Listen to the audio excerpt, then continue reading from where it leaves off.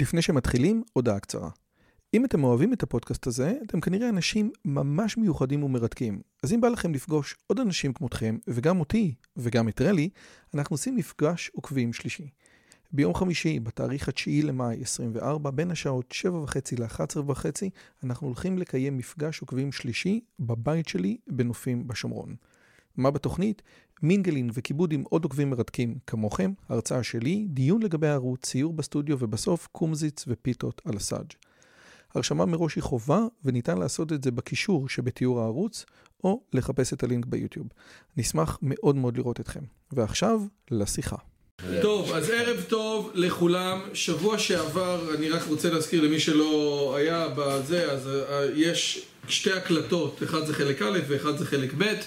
אנחנו אוחזים, כן, תקלה טכנית, אנחנו אוחזים בפרק מ"ב, בפרק מ"א, סליחה, המונח נפש, פרק מ"א. אנחנו היינו במונח רוח. השאלה היא מה נשאר מהבן אדם אחרי שהוא מת.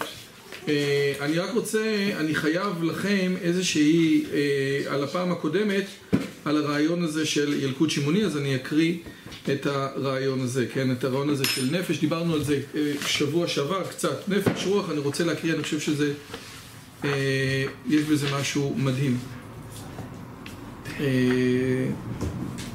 מה זה נפש בהמית, כן?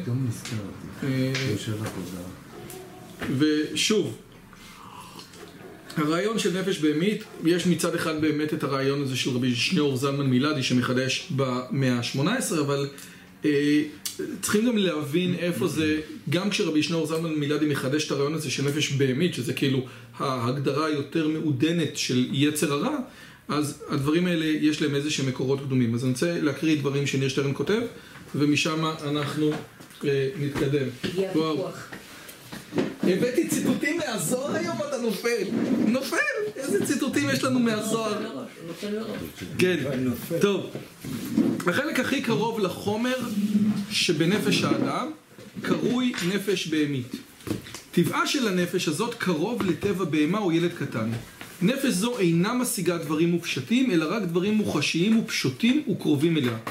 בשפה שלנו אנחנו קוראים לזה הרובד הכי פרימיטיבי שבנפש. אני כן אגיד משהו מעניין לגבי הסיפור הזה, שהתורה ככלל לא מדברת במונחים מופשטים, אוקיי? כאשר התורה מנסה לדבר על מונחים מופשטים, היא מדברת במונחים שהם ארציים. ניתן כמה דוגמאות. העולם הבא, כן? או גן עדן, כן, עדן, והייתה השם אלוהים גן בעדן מקדם. עדן, הרעיון הזה שבן אדם מעדן את עצמו, כן, הרעיון הזה של עדן זה רעיון פיזי. למעשה אין מילה לעולם במובן של קוסמוס בעברית. אין מילה. כאשר רוצים להגיד עולם במשמעות שאנחנו מכירים, אומרים שמיים וארץ. ביום ברות אלוהים, ארץ ושמיים. זאת אומרת, אין מילה אחת. זה שני דברים שמחזיקים פה בתוך הסוגיה הזאת. הקונספטים שאנחנו מכירים, האבסטרקציות, כל מה שהפילוסופיה היוונית תעשה, הדבר הזה לא בא לידי ביטוי כל כך בתוך העולמות שלנו. אני מתחיל פה את חלק, בעמוד 153, ועוד מעט אני אחזור, כן? נפש הוא מונח רב משמעי, כן? אנחנו מדברים על המונח נפש, עוד מעט אנחנו גם, הרמב"ם מדבר במונח נפש, כן? הרמב"ם ידבר על המונח נפש בהלכות יסודי התורה. אז הוא מדבר על המונח נפש הזאת, זאת אומרת, בהלכות יסודי התורה הוא ידבר שאין צורת הנפש הזאת מחוברת מן היסודות כדי שתיפרד להם, ראינו את זה בשבוע שעבר. הנקודה היא שהרמב"ם מדבר על נפש, הוא מדבר בדיוק על הדבר הזה, מכיוון שהוא אומר לנו, אשר בו נפש חיה, כן? אמנם הרמב"ם כותב בערבית, אבל למרות שהמורה נבוכים נכתב בערבית, המילים, המונחים, המונחים עבריים, כן? הוא גם שם אדם, כי אדם הוא הנפש, ולא תאכל הנפש עם הבשר, כן? זאת אומרת, הוא מביא לך פסוק מהתורה, פסוק בעברית, ולכן אדם. אגב, בהקשר הזה מעניין שיש פה שני פסוקים, אחד אחרי השני. אחד אומר כי אדם הוא הנפש, והשני אומר הנפש היא בדם. אוקיי? זה שני פסוקים, אחד אחרי השני. אני לא זוכר מי זה מי שיכול פה אגב, הבאתי הפעם זה, אמרתי, אני לא... הוטספוט. כן, אמרתי, אני לא רוצה לסמוך. אבל הדבר הזה, הנפש היא בדם והדם הוא הנפש. עכשיו, זה שני דברים שונים. האם הנפש היא אדם, כן? זאת אומרת, האם הנפש זה אדם, אדם והנפש זה אותו דבר, או הנפש נמצאת בדם. זה שני דברים שונים. זה ממש סתירה, וזה סתירה בשני פסוקים, כן? אני אקריא לכם את הדברים. איזה פרק זה? הוא לא מתכוון שזה החיות של זה מה שמאפיין את החיים. כן, אבל השאלה מה זה? אבל הוא אומר שני דברים. בפסוק אחד הוא אומר, כי אדם הוא הנפש, ובפסוק אחר הוא אומר, כי אדם הוא בתוך הנפש. כי הנפש, רגע, הנה. זה לא באותו רצף שם, יש שם 3 פסוקים אחד אחרי השני. ויקי טקסט. עכשיו, אז כדי להבין את הסיפור הזה, אפשר להבין אותו בשני מישורים, כן? הנה, אז קודם כל דברים י"ב, ואז אני אקרא את זה ותראה איך את הדברים. דברים י"ב א'. בעוונותינו, אנחנו לא יודעים בעל פה. לא, אני לא זוכר שכתוב בתוך אדם. כי הנפש רק שנייה. בתוך אדם לא קיים, אבל כי אדם הוא הנפש זה בטוח. כי אדם הוא הנפש זה נכון. כי נפש האדם...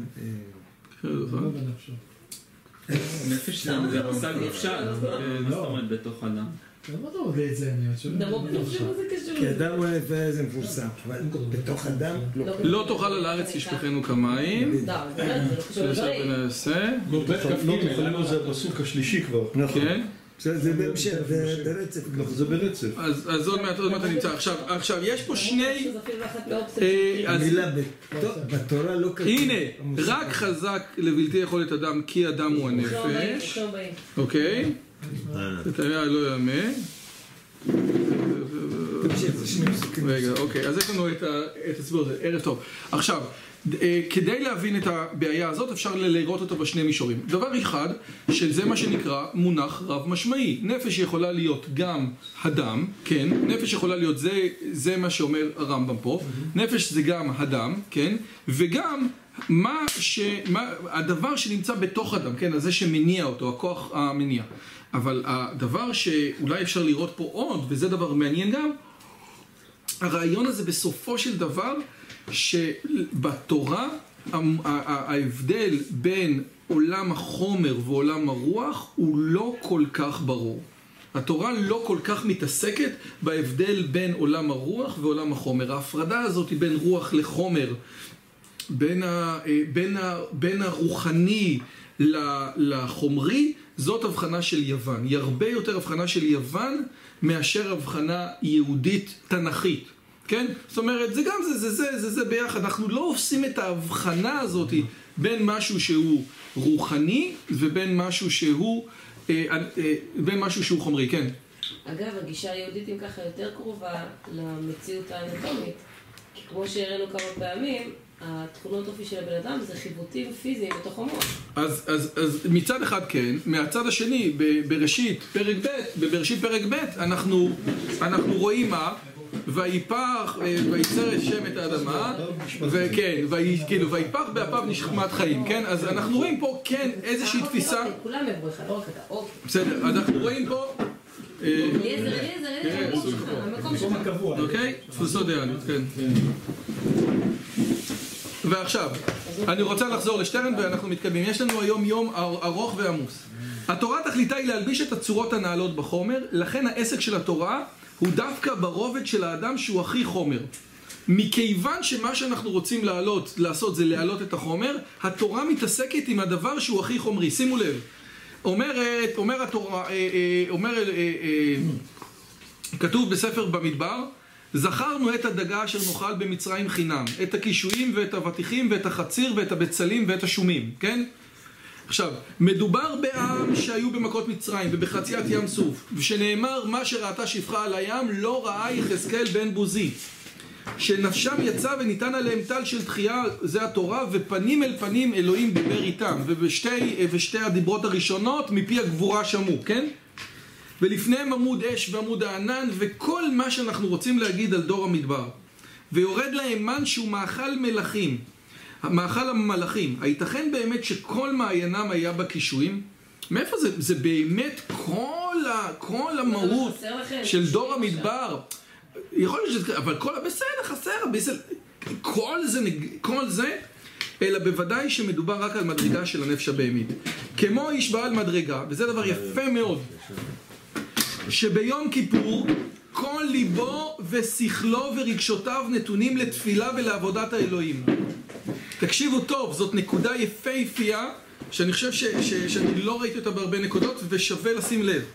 כמו האיש בעל המדרגה שביום כיפור כל ליבו ושכלו ורגשותיו נתונים לתפילה ולעבודת האלוהים, וכאילו יש מגדל בין 1000 קומות, ובכל הקומות יש רק עבודת השם טהורה, ורק בקומה אחת הכי תחתונה יש מחשבה על המאכל שיאכל בסוף היום.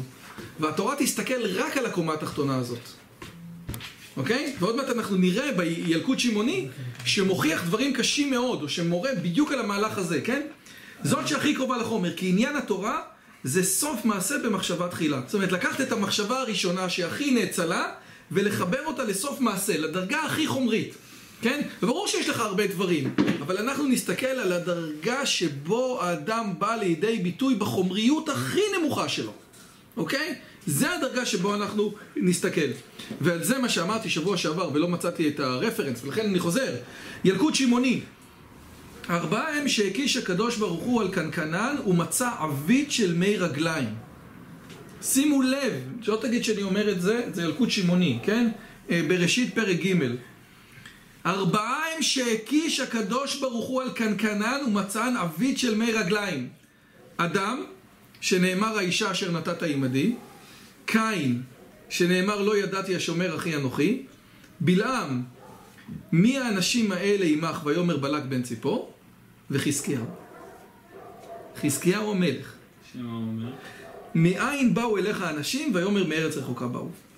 כמה חריפים הם דברי חז"ל, האדם יציר כפיו של הבורא, חזקיהו המלך שעתיד להיות מלך המשיח, הוא עבית של מי רגליים לפי המדרש, והחריפות של הביטוי כשלא, משום שרצו שלא נחשיב כלל את כל הקומות שמעל התחתונה. למרות שכל הקומות האלה מלאות באוצרות ובחוכמה ובפילוסופיה ובלמדנות וביראת השם, הדבר שמעניין אותי זה רק הקומה התחתונה. ולכן גם אחד הדברים שהמצוות שלנו מתעסקות בדברים שהם גשמיים. השופר והציצית, והשופר זה קרן שלה, דימויים מאוד מאוד גשמיים.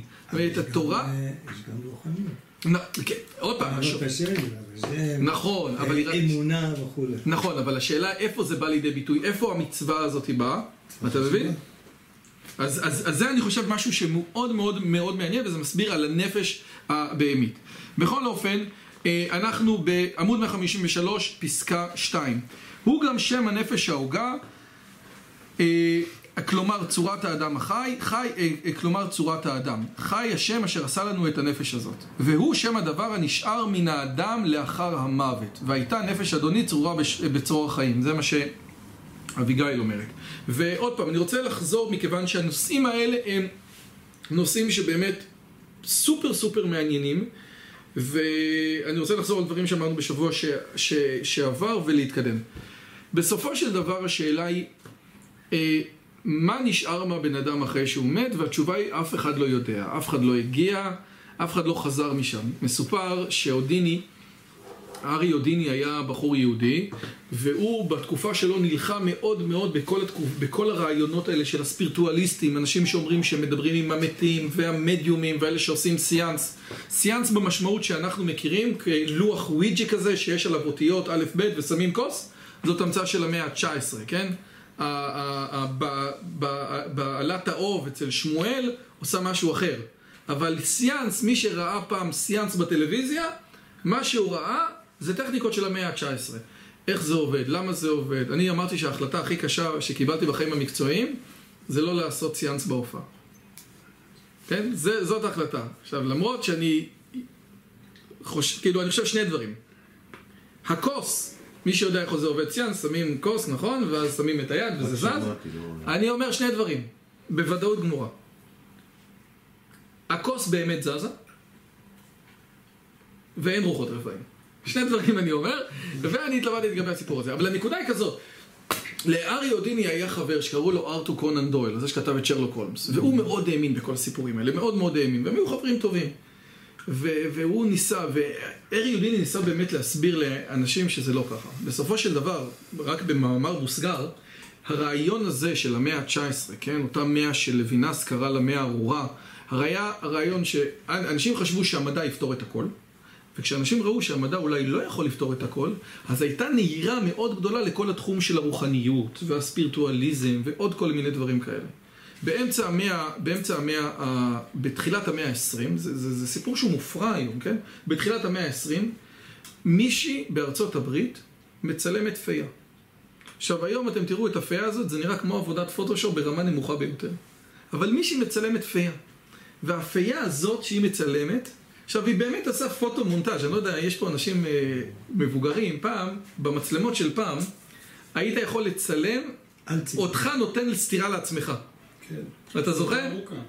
כן, נכון, אבל אתה עושה ככה, ואז אתה מפתח ככה, לפעמים זה גם קרה בטעות, כמו בגלל הפיתוח בחנות. כן, נכון, אבל היו כל מיני דברים כאלה שהיית יכול בעצם, על אותו, מכיוון שהפילם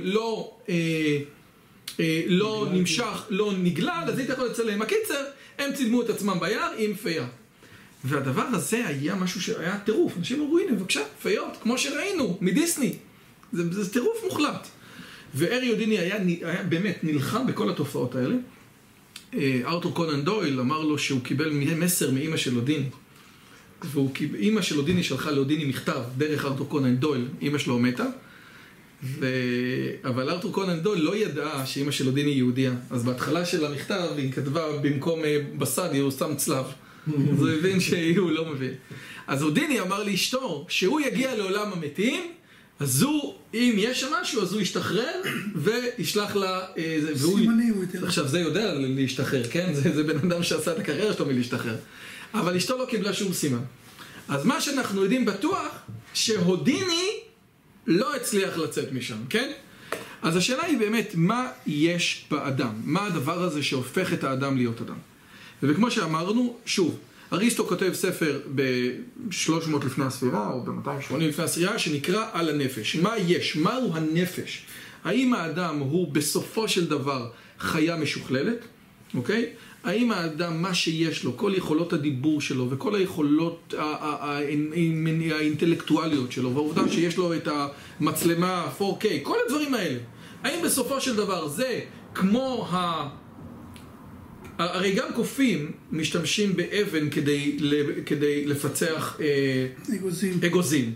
האם זה אבן מתקדמת, או שיש פה משהו מעבר? זאת שאלה. שאלה טובה מאוד, שאלה קשה מאוד, כי בסופו של דבר לא כל בני אדם הצליחו לפתח את זה, רק סוג מסוים של בני אדם, אז אתה אומר, רגע, איך זה יכול להיות? סיפורים, בלגן. אבל זאת השאלה, כן? והבעיה שאריסטו כותב דברים לא ברורים, ומכיוון שאריסטו כותב דברים לא ברורים, אז למעשה יש לנו שתי אסכולות שאריסטו מדבר עליהן. אסכולה הראשונה של אלכסנדר מאפרודיטי, שבעצם אומר כזה דבר, שבסופו של דבר יש בעצם 3 אופציות. אופציה ראשונה זה שהאדם הוא בסופו של דבר קוף משוכלל. קוף משוכלל זה הכל. שום דבר מעבר לזה. אם אתה יודע, אם הקוף יודע 200 מילים, בוא הקוף יודע 200 מילים, אז אתה יודע אינסוף. אבל בגדול זה אותו דבר. פשוט שכלול. כן, רק הטריק הוא שאותו, איך אמר אחד, היה פילוסוף שמרן שקראו לו רוג'ר סקרוטון, אז אומר, עושה רושם שאת הקפיצה האבולוציונית שהקופים לא מצליחים לעשות במשך אלפי שנים, ילדים קטנים מדלגים בקלות. זה בדיוק העניין, וזה נורא מוזר. זה גם אקספוננציאלי, זה איפשהו, מתישהו שומרים את המחסים. אגב, גם דרווין וגם החבר שלו שעשה את התיאוריה הזאת ביחד איתו, שניהם נדרשו לשאלה הזאת. האם התיאוריה שלנו... ולס, בדיוק. יש אנשים שהם מאוד דומים מחתמת. ממש דומים. אבל לא ביכולות הקוגניטיביות. רק בנראות, בסדר. אבל לא ביכולות. היכולת הקוגניטיבית של האדם הזה שנראה לך כמו קוף בעיניך. כן, ילד... קודם כל חוקר קופים יגיד לך שהוא לא נראה כמו קוף. כן? זה כמו שהייתה שלי אוהבת להקת בנים מקוריאה. כולם נראים אותו דבר. הם לא נראים אותו דבר. אבל לי, זה נראה לי משונה. אבל זה באמת גם בן אדם שהוא... ביכולת הקוגניטיביות שלו... קשה להתעלם מהדמיון. לא מתעלמים. ברור, זה 99, הנה, בדיוק. אמרתי לאליעזר. אליעזר, אבל תוודא שהוא לא נעלב באמת. משווים אותו לבר רפאלי, אולי... אמרתי לאליעזר, אתה יודע, הגנים של הבן אדם, הריצוף של בן אדם, זה 4 מיליארד גנים, כן? 4 מיליארד A, G, C, T. קח את אליעזר, אל תערב. קח את אליעזר, את כל הריצוף הזה שמגדיר מי הוא. קח אותי, עזוב את אליעזר. אחרי זה, מה אני עכשיו מסתבך איתך? אתה לא... קח את משה! צדיק. וקח את בר רפאלי, כן? ותסתכל על הרצף. אתה תראה שהם אותו דבר. רק באחד מאלף. A, G, G, G, T, C, A, הוא A והיא T. אחד מאלף. ותראה איזה שוני. תראה איזה יפה. אתה מבין? איך זה יכול להיות? למה? זה באמת נכון. שוני קטן מאוד. אתה 99% עם קוף. אבל אתה גם 50% עם תפוח אדמה. מה זה אומר? כן? צריכים להבין. זה באמת נכון. הכליה שלך היא אותה כליה. המחזור הדם שלך הוא אותו מחזור. המערכת הראייה, הוויז'ואל קורטקס שלך אותו דבר. נכון? יש הפרש קטן, אבל הקטן הזה משמעותי. כל בן אדם שיגיד לך, אתה יודע, אתה שם, אומרים זעפרן, נכון? כמה זעפרן שמים בתבשיל? כלום, בום. נותן פיצוץ. נכון? אז זה הרעיון. בכל אופן. אז השאלה היא, מה בעצם הבן אדם? אז אלכסנדר מאפרודיטי בעצם אומר שהנפש שלנו בעצם היא רק הכנה לקלוט את המושכלות, אוקיי? ואם בן אדם קולט את המושכלות, אוקיי? אז בזה שהוא קלט את המושכלות, הוא בעצם מתחבר לאינסוף, הוא בעצם מתחבר, יש לו נפש נצחית, כי הנפש נדבקה במושכלות, והמושכלות הם הנפש הנצחית. אגב, וזה מה שהרב שרקי אמר, שבזוהר החדש מסופר על ינוקה, שנפגש עם חכמי הזוהר, ואומר להם בדיוק את הדבר הזה. שהנפש של הבן אדם היא נפש שיש לה הכנה לקבל את המושכלות, כן? יש לה הכנה, נקרא את זה פה, כן? אוקיי? הנה. ואומר להם שנצחיות הנפש מושגת על ידי השגת המושכלות, ושהנפש האלוהית אינה אלא הכנה בנפש הבהמית לקלוט את אותם המושכלות. ולאחרי שהחכמים מתפלים מהחוכמה שלו, שואלים אותו, מאיפה למדת את זה? אז כתוב, הוא אומר, אז הזוהר אומר, שהוא אומר, מרבי אלכסנדרי. ואז שואלים אותו, מה שמך? והוא אומר, שמי אהבה. ואהבה זאת אפרודיטי, כן? אז כשהזוהר רוצה לקחת את הרעיונות האלה, הוא יודע גם איך להלביש אותם יפה, כן? זאת אומרת, גם הזוהר ראה את הסיפור הזה, הכיר את הרעיונות האלה, התייחס אליהם באיזשהו מנהל, וגם שם אותם בתור אחד מהרעיונות. זאת אומרת, הינוקה הזה, מה זה ינוקה? כן, יש היום אחד בן 33, גאון כזה, ינוקה. אז מה זה הינוקה הזה? אחד שלמד את כל התורה, ובעצם הזוהר שם את הדעה של אלכסנדר מאפרודיטי בתוך העולמות הללו. שימו לב, זה גם קיים בזוהר. אוקיי? אז זה משהו אחד. כנגד התפיסה הזאת יש את התפיסה של תמיסטיוס, שתמיסטיוס אומר כזה דבר. יש לך נפש, זאת אומרת, אלכסנדר מאפרודיטי אומר, אם אתה לא תשב ותחשוב ותגיע למושכלות, ואתה תאכל בוטנים כל היום, אתה תהיה כמו קוף. זאת אומרת, לא יהיה לך חיי עולם הבא. נקודה. מהצד השני יש את תמיסטיוס שאומר, לא, יש אצל הבן אדם משהו שהוא נפש שלו ממעל. כל ישראל יש להם חלק בעולם הבא, whatever, מה שלא תרצו. עכשיו, מה שאתה יכול לעשות זה לפתח את זה יותר. אבל משהו יש. בהקשר הזה... הפילוסופיה, אני חושב שאומר את האמצעי, נכון? אז הפילוסוף אומר, אז השאלה מי? הפילוסוף של הכוזרי אומר את מה שאמרתי עכשיו, את זה שזה תמיסטיוס. הרמב"ם כנראה הולך על שיטת אלכסנדר, זאת אומרת שהמושכלות שבן אדם, שהנפש מחזיקה את המושכלות, ומכיוון שהמושכלות נצחיות, הקיום הוא נצחי. יצא ספר ממש לפני שנה שנקרא הרמב"ן, רבי משה בן נחמן, ביוגרפיה אינטלקטואלית. והספר הזה מקדיש פרק אחד למה שנקרא שער הגמול. שער הגמול זה ספר שהרמב"ן כתב בעקבות פולמוס של חכמי אשכנז על הרמב"ם, שבדיוק עסקו בסיפור הזה. ובפולמוס כל הרעיון הזה הוא מדבר על הרעיון הזה של מה זה בעצם הנפש. אז יש לנו, אז שער הגמול מכיל את יום הדין וצדיק ורע לו, רשע וטוב לו, והעונש והגיהנם ושכר וגן עדן, ומה הרמב"ם אומר על הנפשות בעולם הבא, ומה הרמב"ם אומר כן, ואיפה הרמב"ם טעה, ואיפה הרמב"ם צדק. זאת אומרת, הרמב"ן לקח את הסיפור הזה בצורה מאוד רצינית, לכיוון שהוא, אני לא מסכים איתך, אוקיי? בהקשר הזה גם חשוב להגיד שהמהר"ל אומר, תקשיב, המהר"ל בכלל לא מסכים עם הרעיון הזה, כי העובדה שבן אדם משכיל איזה שהן השגות רוחניות, או איזה שהיא אמת פילוסופית, זה לא מה שנשאר ממנו. אם אני יודע ש2 ועוד 2 זה 4, אז הידיעה הזאת זה לא אני, הידיעה הזאת הייתה לפניי, הידיעה הזאת תהיה אחריי, העובדה שהשגתי אותה לא אומר שיש לי חיי נצח. אם אתה אומר שזה חיי הנצח, אז אני לא נשאר, כן? כמו בן אדם בנה בית ומת. אז תגיד, הבית שהוא בנה זהו, זה לא נכון, אוקיי? המהר"ל לוקח את זה לכיוון משמעותי מאוד בצד הפילוסופי. הקיצר, השאלה היא מה בסופו של דבר, סיכום, כן? נתן אמר לי בסדר, דיברת הרבה, מה הסיכום, אוקיי? מה הלכנו, איך אומרים? מה עושים מפה? אז קודם כל, התשובה הראשונה היא שאני לא יודע. אבל בסופו של דבר עושה רושם שהרמב"ם מאמין שלא כולם יש להם את הרעיון הזה של, לא כולם ממשיכים הלאה. לא כולם ממשיכים, זה כמו במשחקי הדיונון, כן? לא כולם ימשיכו לשלב הבא. יש כאלה נעצרים. מי שלא עובד, מי שלא מכין את הנפש, הוא גם יגיד את זה גם ב8 פרקים וגם בספר הזה, הוא זה ובהמות שווים אצלי. יש איזושהי הרצאה בנושא הזה, בנקודה הזאת. על איפה? האמת על הרמב"ם, זה מגיע מנקודת מבט חילונית, איזשהו חוג של פרופסורים שיושבים, ובדיוק על זה דיברו על נקודה הזאת. זה, אגסי, הוא עוד מעט מגיע לערוץ בעזרת השם. אז הוא אומר מי שהולך על המועיל ולא על הערב. הוא אומר מי שהולך על הערב ולא על המועיל, זה הוא ובהמות שווים אצלי. ככה אומר הרמב"ם, בצורה ברורה מאוד. ראינו את זה כמה פעמים. הוא ובהמות שווים אצלי. הרעיון הזה שבן אדם הולך על מה שהוא מעדיף ולא על מה שטוב, ברור שאתה רוצה שהמועיל יהיה גם ערב, אבל אם יש לך מועיל וערב ואתה הולך על הערב, אתה כמו בהמה. כך אומר הרמב"ם. אז הוא מאוד כזה, לא כולם, אגב זה אותו הרמב"ם אני אומר שאם אתם זוכרים שבפירוש המשניות אמר שיש, איך אומרים, לולא המשתגעים לא היה העולם וכל בני האדם נועדו רק כדי, למה בן אדם משתגע לבנות בית שיהיה מחזיק ל300 שנה, כן? כאשר הבן אדם, כן, בגלל שיום אחד יבוא חכם וישב בצל של הבית, אז כל הסיפור הזה היה שווה, כן? מה עם כל ישראל שהם חלק נגיע לזה עוד שנייה, אוקיי? אז זה בעצם הגישה של הרמב"ם לגבי הסיפור הזה, ועוד פעם, הנפש שהוא מדבר עליו, זאת לא הנפש, ממה שאני מבין, כן? אני לא יודע, לא הייתי, לא חזרתי, לא יודע.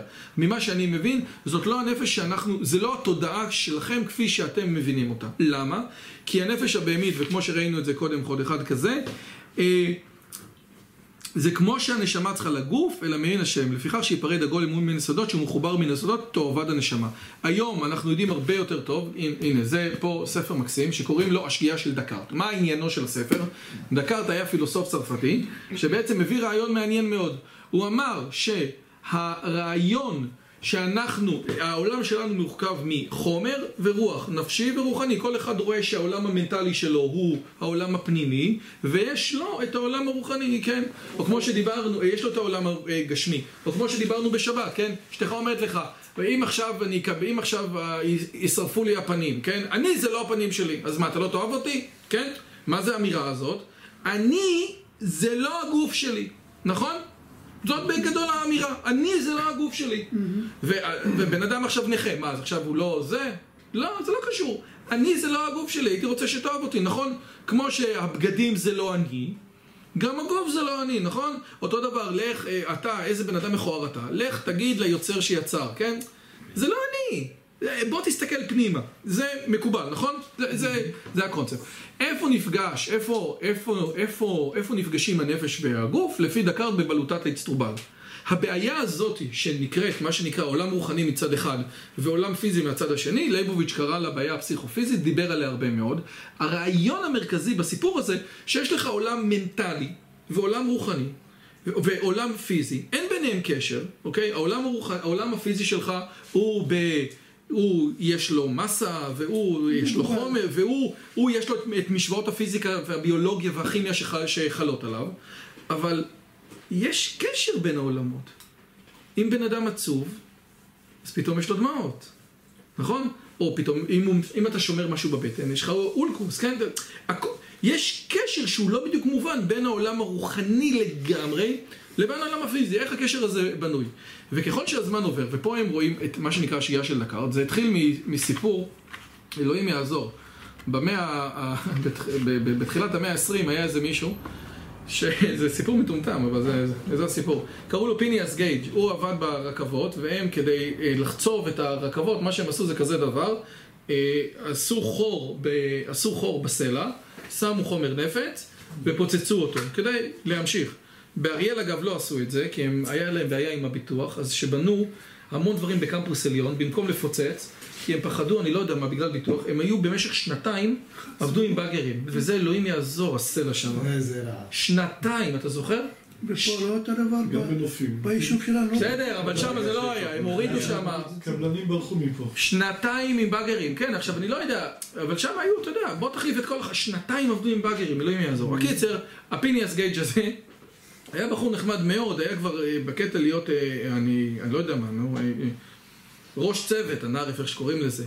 קיצר, עשה פה ככה 1, 2, 3, והזה ניפה,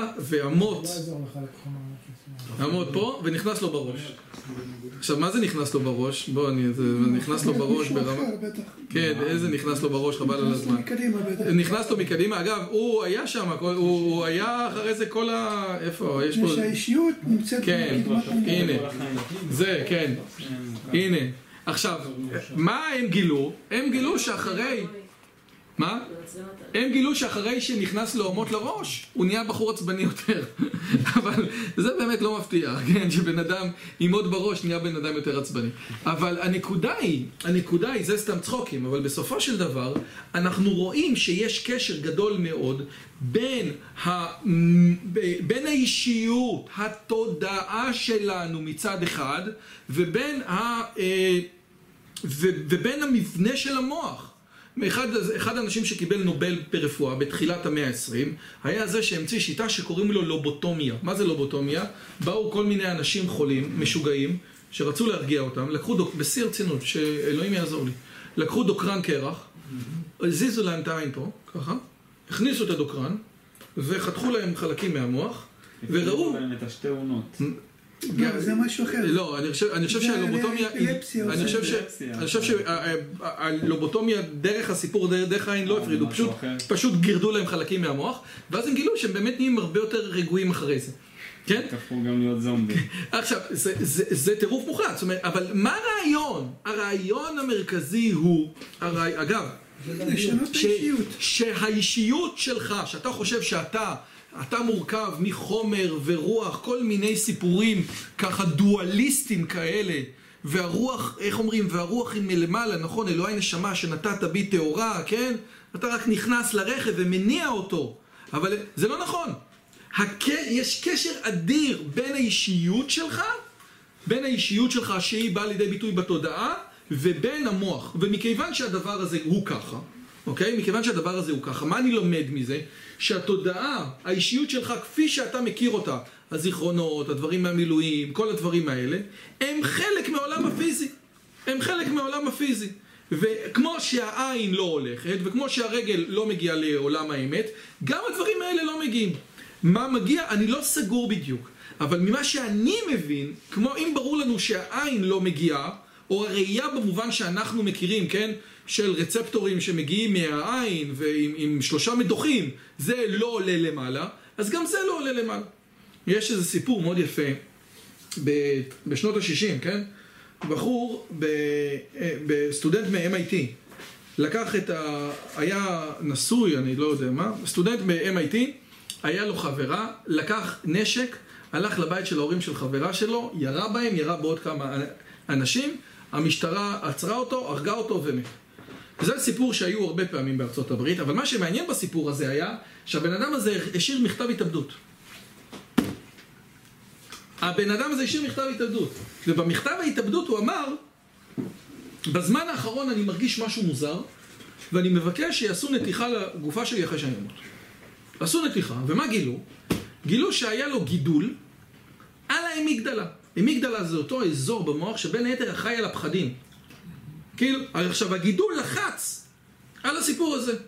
והנה בבקשה, בן אדם נורמלי, שיש לך לפחות, אנחנו יודעים שהוא לפחות אמר, תקשיב, הוא לפחות היה מספיק מבין כדי לראות שיש פה איזה משהו, כן? אמר, רגע, משהו פה לא בסדר.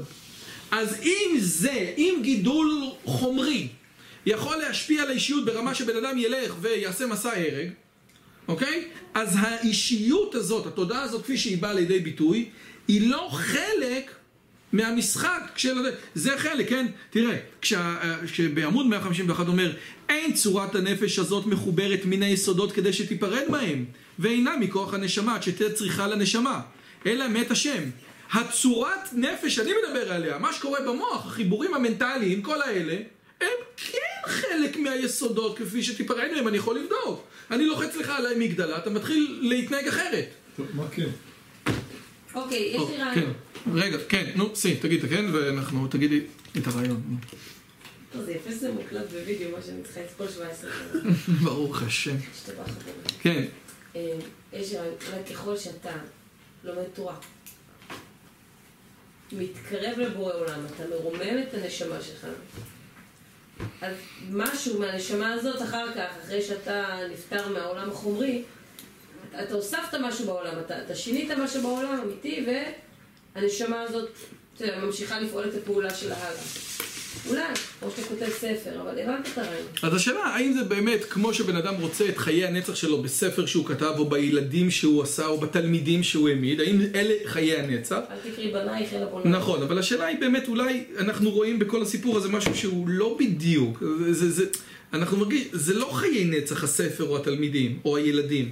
זה סוג של, אבל זה לא מה שאנחנו מתכוונים, כן? אבל זאת שאלה טובה. הרעיון הוא... לפי 13 עיקרי אמונה. של הרמב"ם. של הרמב"ם עצמו בכבודו, כן? האחרון שבהם תחיית המתים, נכון? כן. והוא לא יכול לסתור את עצמו. ברור שהוא מתכוון לזה שיש חיי נצח. כמו שהיא אמרה, יש נשמה, עשתה איזושהי פעולה, קידמה משהו, זה בעצם השכר של האיש שכן, תתעורר בתחיית המתים. מה זה תתעורר? היא תרד חזרה לאיזשהו גוף ותחיה חיי נצח ממש, כי אחרי תחיית המתים לא יהיה מוות. מסכימים או לא? הרמב"ם נראה לי עולם הבית זה רוחני. מה? הרמב"ם עולם הבית זה רוחני. לא. לא? גשמי? זה פה. זה המתים אחר כך. בדיוק פה. העולם הזה, לא משהו אוויר, אלא זה בעצמו. הוא פשוט יהיה מתוקן, והקבוצה הזאת שנקראת עם ישראל, היא כן תחיה חיי נצח. כל שאר הבריאה תחיה רגיל, כמו שאומר הרמב"ם, שום דבר לא משתנה לחיי העולם הבא, כלומר, יהיה אכילה, שתהיה, הכל רגיל. רק לא יהיו מלחמות, לא יהיו מחלות. לא, אני חושב שאתה מבלבל בין ימות המשיח כן, מדבר על המשיח. לבין עולם הבא. אגב, הטעות, ראינו את זה אצל הרב בן המוזג, שהטעות של ישו היה שהוא הבדיל, הוא אמר ימות המשיח והעולם הבא זה אותו דבר, אבל אנחנו לא חושבים, אנחנו חושבים ימות המשיח כמו הרמב"ם, אין בין הימים האלה לימות המשיח אלא שיעבוד מלכויות בלבד. העולם הבא אין בו לא נכון, אבל רגע, זה ימות המשיח, והמשיח הוא מלך והכל סבבה, אבל העולם הבא זה עולם אחר. העולם הבא אין בו אכילה ואין בו שתייה, אלא צדיקים יושבים ואתה רואה בראשם. זה אחרת מעלה, זה משהו אחר. לא, אני מדבר על הרמב"ם. העולם הנשמות זה משהו אחר. לא, העולם הבא. אנחנו בסטנד ביי, הלכתי לעולמי, מחכה. העולם הבא אין בו. יש בזה גישות. לא, אנחנו אומרים לדעת הרמב"ם. בעולם. לא, יש בזה גישות. אין אכילה, לא שתייה. בעולם הבא, הכל כרגיל. הלכות תשובה, כן? אם אין אכילה ושתייה, אני לא רוצה להיות שם. שמעת?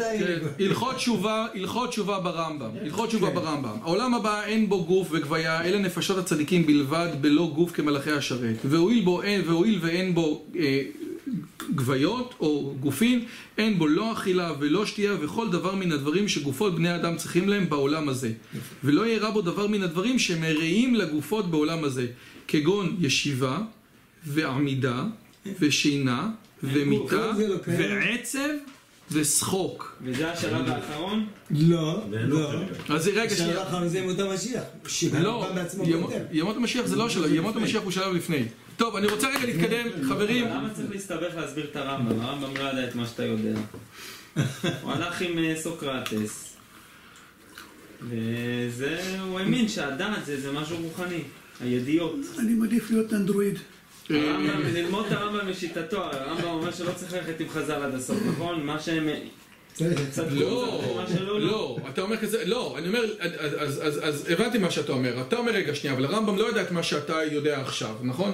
אבל נכון, בסדר, אני מקבל, אבל קודם כל הוא כן הבין את זה קצת כשאנחנו רואים שהוא אומר למשל בהלכות דעות יש אנשים שמטבע עצמם הם נוטים למידות כאלה או למידות כאלה. במזרח תורות המזרח זה כאילו רגע שנייה, עוד פעם סליחה. אני אומר בתורות המזרח הקשר בין גוף ונשמה, נפש, איך שתקרא לזה, זה האג'נדה המובילה נגיד. הקטע אצלם, איך אמר קרליבך, הם ויתרו על העולם הזה בשביל העולם הבא. הדבר המרכזי, לפחות בהודו, כפי שקרליבך מתאר אותה, זה העולם הבא, זה הגלגול, זה הרעיון הזה. אני מדבר על הנקודה שיש איזשהו קשר בין המצב הפיזי שלך למצב הנפשי. שם בן אדם חולה במחלה כי יש לו איזשהו משהו, הידרדרות רוחנית מסוימת, או איזשהו מועקה נפשית לגמרי, מאוד מאוד, זה גם ברפואה הסינית וגם בכל הנושא הזה. הרפואה שלנו היא רפואה שמאוד מאוד מאוד הופכת להיות רפואה מכניסטית, כן? זאת אומרת, אתה בא לרופא ואתה אומר לו אני מדוכא, והוא אומר לך טוב, אתה צריך ציפרלקס, אתה צריך, כאילו אין את הדיונים האלה, נכון מאוד. אגב, שם זה באמת הולך למקומות שהוא, העניין שם זה באמת לדכא את כל הנושא הזה של הגוף. פירוש המילה נירוונה, כן? פירוש המילה נירוונה זה לא שחרור, זה דעיכה של כל הרצונות של הגוף. ככל שהרצונות של הגוף הם דועכים יותר ויותר, ככה אתה יכול להתרומם יותר למלכות השמיים, כן? זה ממש רואים את זה. אנחנו נמצאים בעולם שאין לו את זה. הסקפנות הקיצונית הזאת. נכון, אבל הסקפנות הקיצונית הזאת היא מה שהיה פעם אצל החסידים, ובעצם החסידים מנסים, כולם הבינו שהסקפנות הזאת באמת מביאה למשהו אחר. אני זוכר פעם ראשונה שהייתי אגב, זו פעם ראשונה ואחרונה, כן? שהייתי באבטש. אז הייתי באבטש באיזה חור בבקעה, והייתי רגיל להיות בעזריאלי.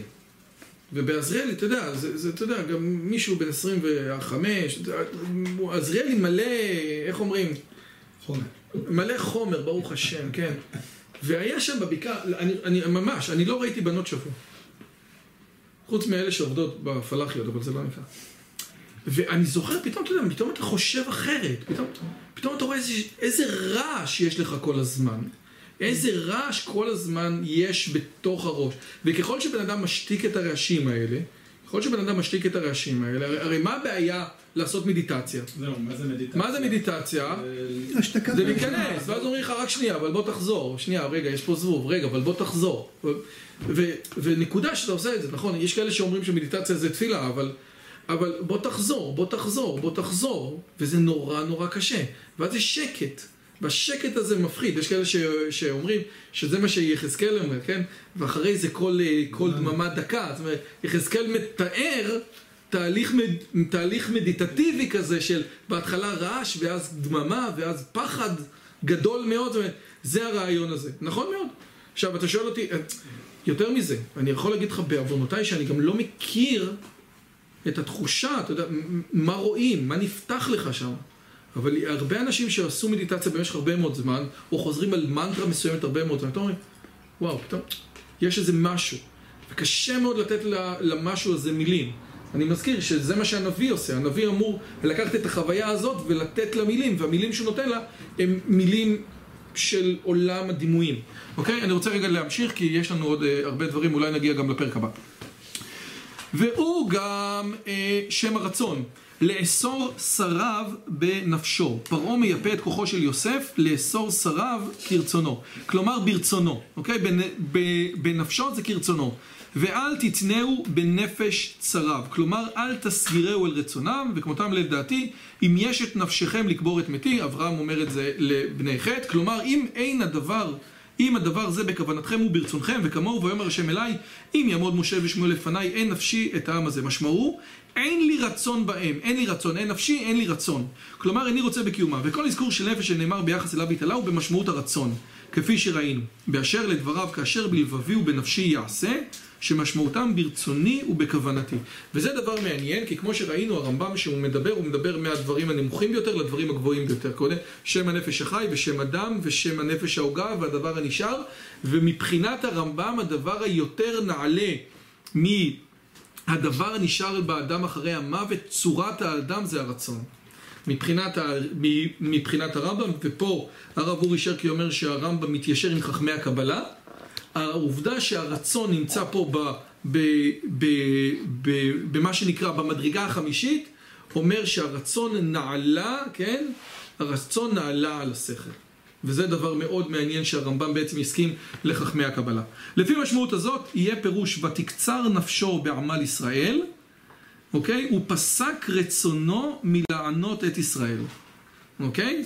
ואת הפסוק הזה לא תרגם יונתן בן עוזיאל כלל, כי הוא הבין אותו לפי המשמעות הראשונה, כן? שזה נמאס לו.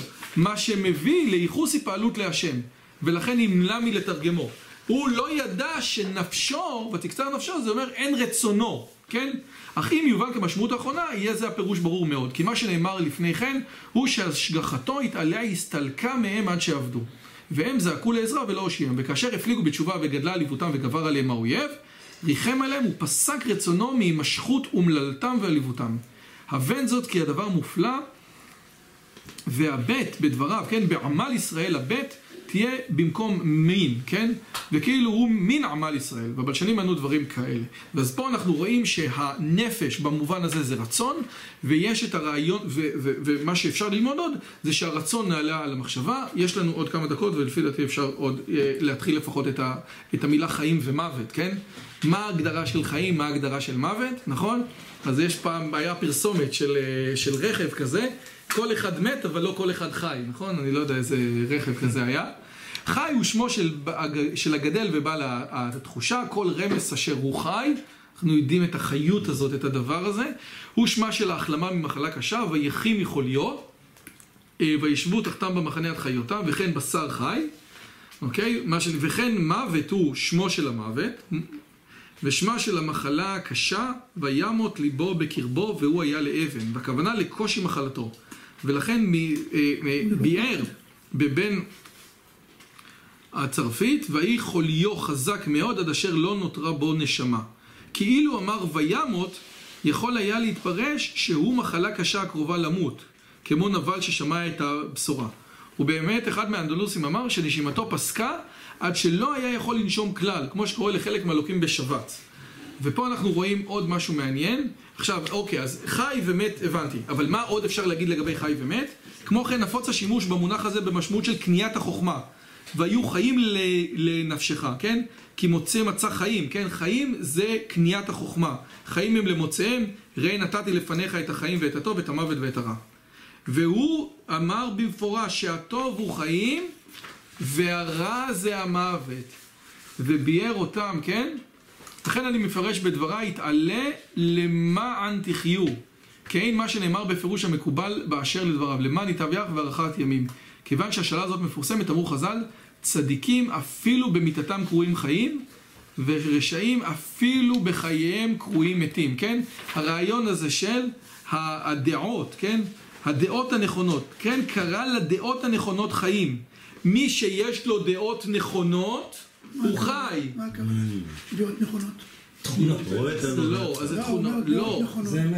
אז זה בדיוק העניין. אין מדובר בחיים ביולוגיים, אלא מדובר בחיים של הכרה ותודעה, חיים של תפיסות נכונות לגבי מה זה האלוהות או כל מיני דברים כאלה, שכל המטאפיזיקה. אז מי שיש לו דעות נכונות הוא חי. ומי שאין לו דעות נכונות הוא מת. ועכשיו אתה יכול לבוא ולהגיד, כן, צדיקים במיתתם קרויים חיים, כי דעותיהם הם נכונות. אולי מי שהולך עם הזרם, זה יש לו דעות נכונות. אז הרמב"ם. אולי... לא האנשים שהולכים הצידה. אולי, מה זה דעה נכונה? דעה שתחזיק מעמד הרבה שנים, ותהיה מקובלת הרבה שנים, הרבה דורות, דבר שהוא אמת. הוא נכון, לא משנה באיזה תקופה. נכון. אז אתה נשאר חי, הדעות שלך ממשיכות להתקיים, הספר שלך ממשיך להיות מודפס, כמו הרמב"ם. יפה, יישר כוח, אנחנו ניפגש בעזרת השם בשבוע הבא לדבר על עוד מעט אנחנו מגיעים לפרקי התארים, וזה פרקים סופר סופר מעניינים. תודה רבה לכל מי שהיה פה, תודה רבה למשפחת בן אלי על האירוח.